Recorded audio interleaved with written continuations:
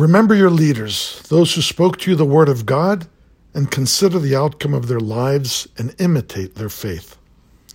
What appropriate words of advice we hear from the Apostle Paul in today's epistle reading as we celebrate the feast of the three hierarchs.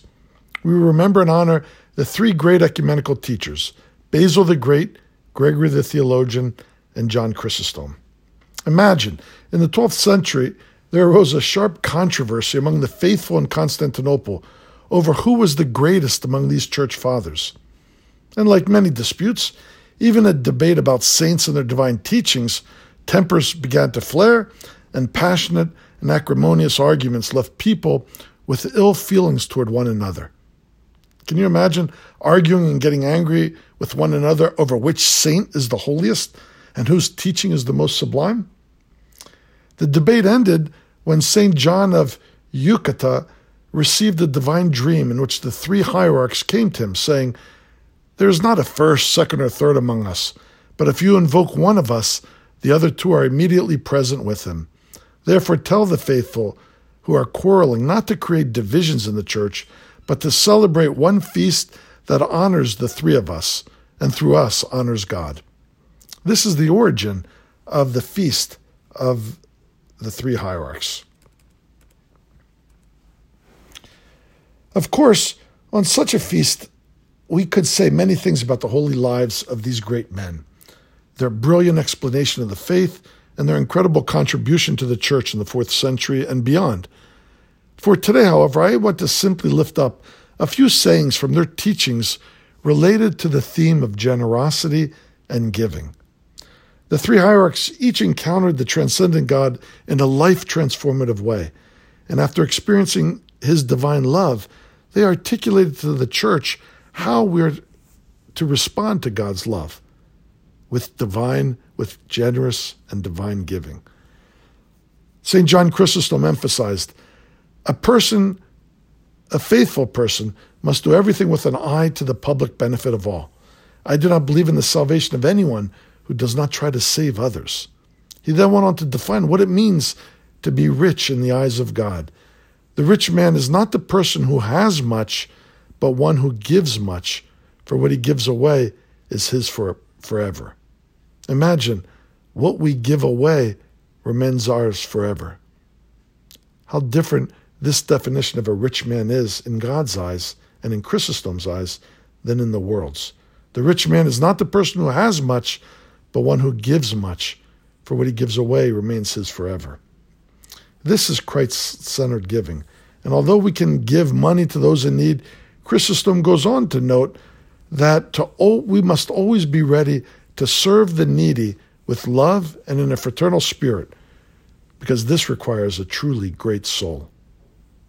St. Basil the Great wrote a treatise on social justice and the need to imitate the philanthropy of God. In it, he warns us that those who withhold any of God's gifts for their own enjoyment, failing to help others, are condemned like the servant who hid his master's money. He challenged the people of his day in a strong way, and he challenges us also today with the teaching, to the extent that you abound in wealth, you are lacking in love. He criticized the comfortable path that many of the faithful took when their piety cost nothing. You do injustice to so many, he says, since you could help others but don't. If you begin to guard wealth, it will not be yours. But if you begin to distribute it, you will not lose it. Remember, the bread in your cupboard is the bread of the hungry. The extra garment hanging in your closet is the garment of those who are naked. The shoes you do not wear are the shoes of those who have none. The acts of charity that you can do but choose not to do are among the many injustices that you commit. St. Gregory the Theologian wrote how everyone has the same maker, the same law, the same judgment, and thus we need to help one another who are our brothers and sisters. Give something, however small, to the one in need, for it is not small to one who has nothing. Neither is it small to God if we have given what we could. And then listen to this. Seek to distinguish yourself from others only in your generosity. Be like gods to the poor. imitating God's mercy. Humanity has nothing so much in common with God as the ability to do good. Wow, what a statement. Seek to distinguish yourself from others only in your generosity. Be like God's to the poor, imitating God's mercy. What a beautiful way for each one of us to strive to distinguish ourselves.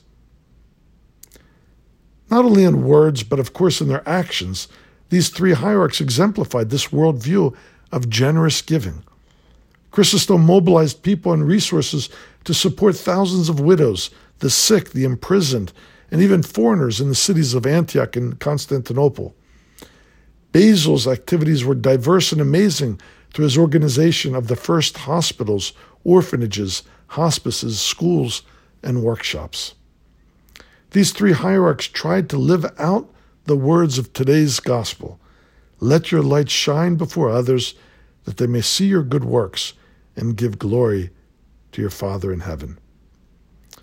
Thus, today on this special feast day, we have to ask ourselves, how will we choose to honor these three great church fathers?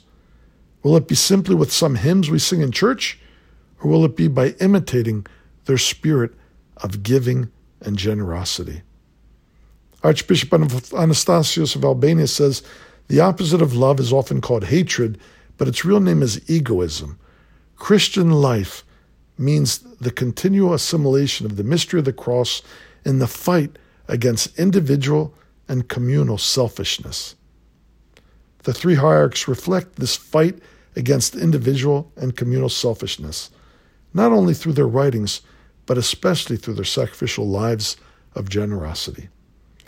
Let us go home today honoring St. Basil the Great, St. Gregory the Theologian, and St. John Chrysostom by remembering their words.